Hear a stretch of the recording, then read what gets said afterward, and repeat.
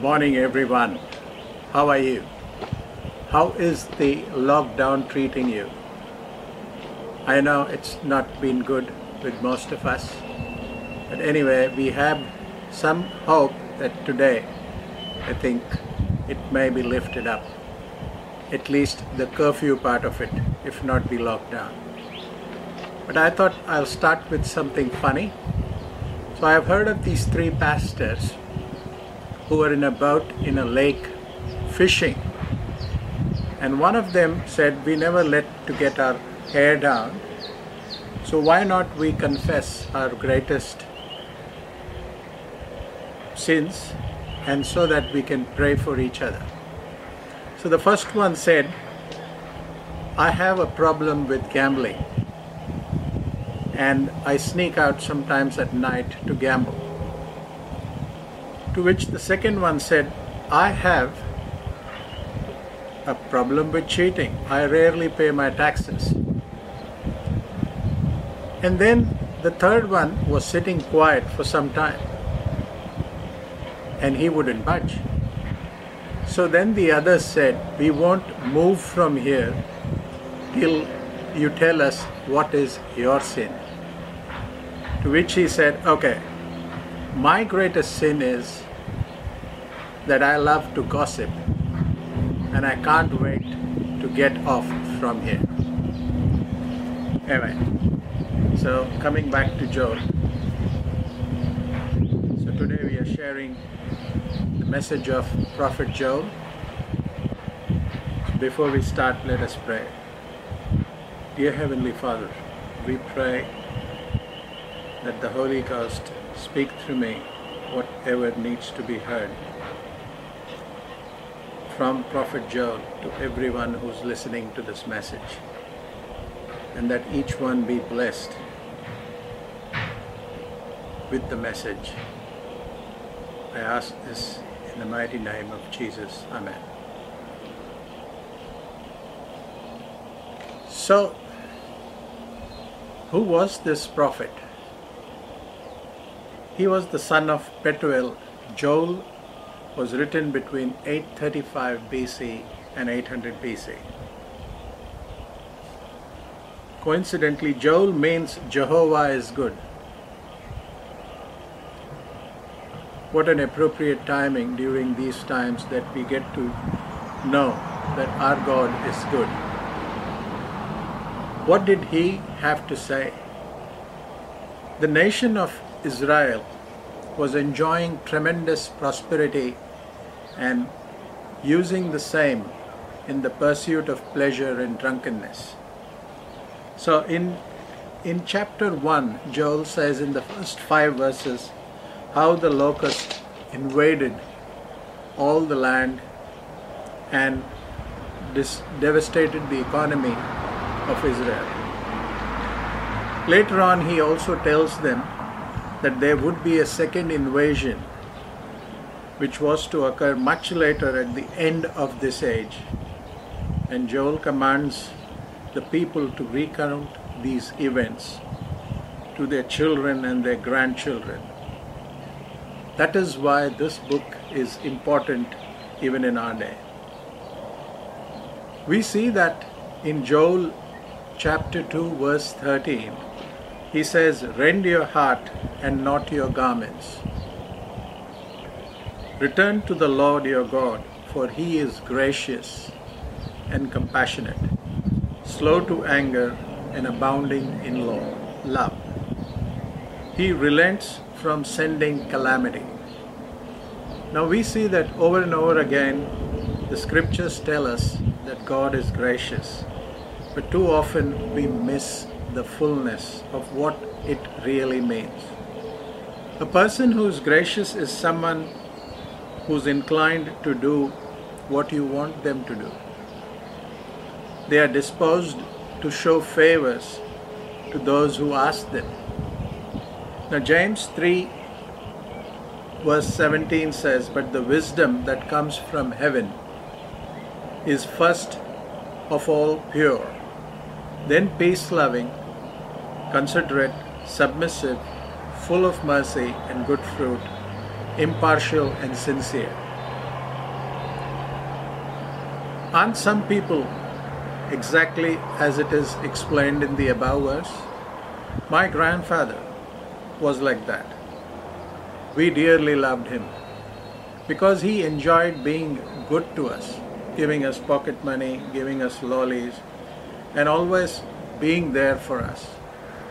He also taught us many attributes by telling us stories of certain successful people, which remained with us, the grandchildren, till date. As long as I know, he would never hurt us, nor let us do away with what we wanted, but rather give it to us. But my grandmother wasn't that way. She often tried to stop him, but she didn't have much success. But despite her protest, he usually ended up doing what he wanted, of being good to us. That was his nature. Similarly, God is the same way. It is not difficult to get him to do what we want, provided it is in his will. He blesses us to be a blessing to others. On the contrary, he likes to say yes to us. He is disposed to show us favor. My hobby is riding my motorcycle or my push bike during my spare time. I always look for opportunities or spare time or a nice sunny day like this to do that. Similarly, God's hobby is to look for doing good things for his children, the righteous one. And he's continuously watching for opportunities to bless us and give us what we want. That's why it is said, seek ye first the kingdom of God and his righteousness, and all these things shall be given to you. Ecclesiastes 3 verses 12 and 13 says, for a man to rejoice and to do good in his life, and also says that every man should eat and drink and enjoy the good of all his labor. It is the gift of God. God wants to give good gifts to people. It is what he loves and enjoys. So much so, one of the Hebrew titles for God in the Old Testament is Jehovah is the God. That's why we can boldly go before his throne of grace to receive what we need from him. That's why we can go in faith and not in fear. We don't have a heavenly Father who is hard-hearted and tight-fisted. We have a Father who is easily entreated, who greets us with a loving heart and an open hand. We have a Father who loves to be good to us. What do we need from him is to be confident, having peace in our hearts, living the abundant life, knowing well that we have the backing of our Father. Why did Joel need to say it? In chapter 2 verse 23 he says, be glad, people of Zion, rejoice in the Lord your God, for he has given you the autumn rains because he is faithful. He sends you abundant showers, both autumn and spring rains as before. What does autumn represent in the Bible?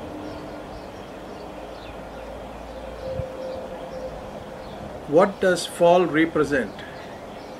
It represents spirituality. Autumn reminds us that Jesus will return. Autumn is a time to remember. Autumn is a time to reap a harvest. Autumn and harvest remind us of God's good abundance. What does spring represent in the Bible? For believers, spring is a reminder that God is all about making things new. In fact, Jesus promised to make everything new one day. Revelation 21 verse 5 says that. In the meantime, He gives us glimpses of the coming attractions through spring. There is a spiritual flood coming. God promised it. He's promised us an outpouring of the Holy Spirit power that will bring in greatest harvest of souls any of us have ever seen. The pictures God is going to use to pour out His power are right here on earth. Jesus explained it this way: He that believeth on me, as the scripture hath said, out of his belly shall flow rivers of living water. The end time flood we've all been expecting is going to be composed of living waters that will pour forth from believers. The Holy Spirit within us will be the source of all the signs and wonders and miracles the prophets foretold. And we fervently begin to pray the prayer of intercession. The flood of that power will begin to flow. Friends, this is what we do when we gather and meet in our discipleship groups. We pray. We share the word, we share our experiences, and we pray. Zechariah 10 verse 1 says, "Ask the Lord for rain in the springtime. It is the Lord who sends the thunderstorms. He gives showers of rain to all people, and plants of the field to everyone." Our prayers, our intercession is what will release the great outpouring of God's Spirit as we begin to join together and become a flood of spiritual power in the earth. So, ask, pray for the Holy Ghost, intercede for the outpouring, make this mighty flood of spiritual power a priority in your prayer life. Glory to God, it's already beginning to rain. The fourth question we have: was there any word of future hope in this message? Again, Joel chapter 2, 28 and 29 says, "And afterward I will pour out my Spirit on all people. Your sons and daughters will prophesy. Your old men will dream dreams. Your young men will see vision. Even on my servants, both men and women, I will pour out my Spirit in those days." We are expecting God to pour out His Spirit on this group of young people according to Joel 2:28, which says, "I will pour out my Spirit upon all people. Your sons and daughters will prophesy, and your young men will see vision." So church, why is this important for us today? Joel 3:10 says, "Beat your plowshares into swords and your pruning hooks into spears. Let the weakling say, I am strong." God can hear the desperation cry of a sinner. That's all He can cry about. But once you get born again, sons and daughters, you ought to be crying out of faith. God hears the faith cry. What is a faith cry? It is the calling things that be not as though they were. Romans 4:17. It is what the Bible means when it says, let the weak say, I am strong. Now, Apostle Paul knew how to use this faith cry. That's why in Acts 27 he exhorted the men on the battered sinking ship to be of good cheer. He was telling them to start acting by faith. Can't you imagine what those sailors thought when he said that? Listen to this stupid preacher. We are sinking and he says to be of good cheer. We've thrown everything we have overboard and he says to be of good cheer. You may feel just like that, like those sailors did right now in these times. You may feel like your ship is going down. You may feel like crying out in desperation. Sometimes I do. But don't do it. Instead, do what Paul said. Be of good cheer. Cry out to God in faith and say, Lord, I'm not going to panic. I'm not going to despair. I am going to be of good cheer because your word says so. You will deliver me out of this situation. This is Psalm 34:19. I don't know about you, friends, but I am wholly relying on His word for me and my household. And I don't regret it at all. Never. Let me share this with you. Each of the messages which I have shared with you were actually for me, as I benefited from them initially as I shared it with the church, including the current message. So then, start being cheerful. It may take more determination than anything you've ever done before, but God will give you the strength to do it. He will give you the power to be cheerful in the middle of the most ungodly darkness the devil can bring up. Instead of crying out in desperation, take a faith stand, sing and rejoice, and praise God for your deliverance. Be of good cheer, and you can be sure God will bring you through the storm just fine. If your body is weak and you just keep talking about how weak you are, you will continue to be weak. The Holy Spirit won't have anything to move on to change the situation. So it will remain the same. On the other hand, if you obey the command in Joel 3:10, which says, let the weak say, I am strong, something entirely different will happen. As you say it by faith, I am strong in the Lord and the power of His might. He is my strength and my Redeemer, as it is said in Ephesians 6:10 and Psalm 19:14. There will be changes happening. Joel 3:13 says, swing the sickle for the harvest is ripe. Come, trample the grapes, for the winepress is full, and the vats overflow. So great is their wickedness.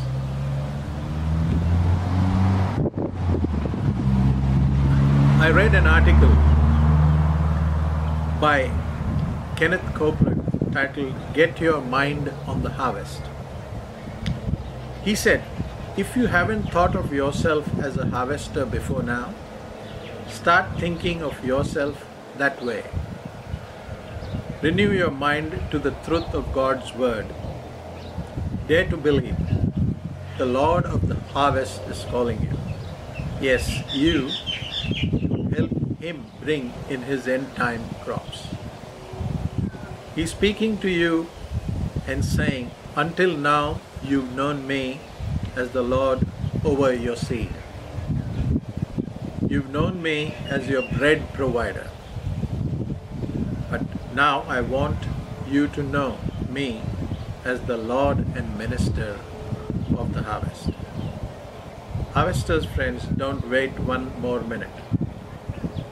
Open your mouth, your spiritual combine, and call in your harvest. As Joel 3:13 says, Swing the sickle, the harvest is ready.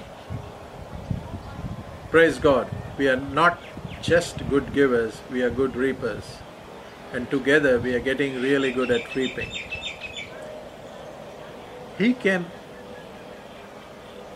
restore, our Father can restore what the devil has stolen from us. He can bring us out of lack into prosperity. He can heal our sick bodies. He can minister to our families and solve problems that look totally unsolvable. As what is not possible with man is possible with God. That's why He's called the God of peace. In Hebrew, the word peace is shalom. It means whole, undamaged and intact, with nothing missing and nothing broken. And it describes what God can do for you. When you put your faith in Him, He will bring His peace, wholeness and blessing to every part of your life. When you give Him the opportunity, the God of peace will soon crush Satan under your feet. It is said in Romans 16:20. To summarize, I would say, many will have questions coming up in their minds about the present sufferings, even though they might be faithful to God and what He is doing. Hebrews 11 has people of faith not experiencing the fulfillment of God's promises in their lives. But then Hebrews 12 tells us how He is disciplining us, for He loves us. Yes, use this time to pray, to connect with Him, to help others, to reach out to others. And we shall be, as Jesus says, seek ye first the kingdom of God and His righteousness, and all these things will be added to you. What things? All that you are wanting, including the peace and the wholeness, as is explained in Shalom. Let us pray. Thank you, Heavenly Father, for this word today, that it reach out to everyone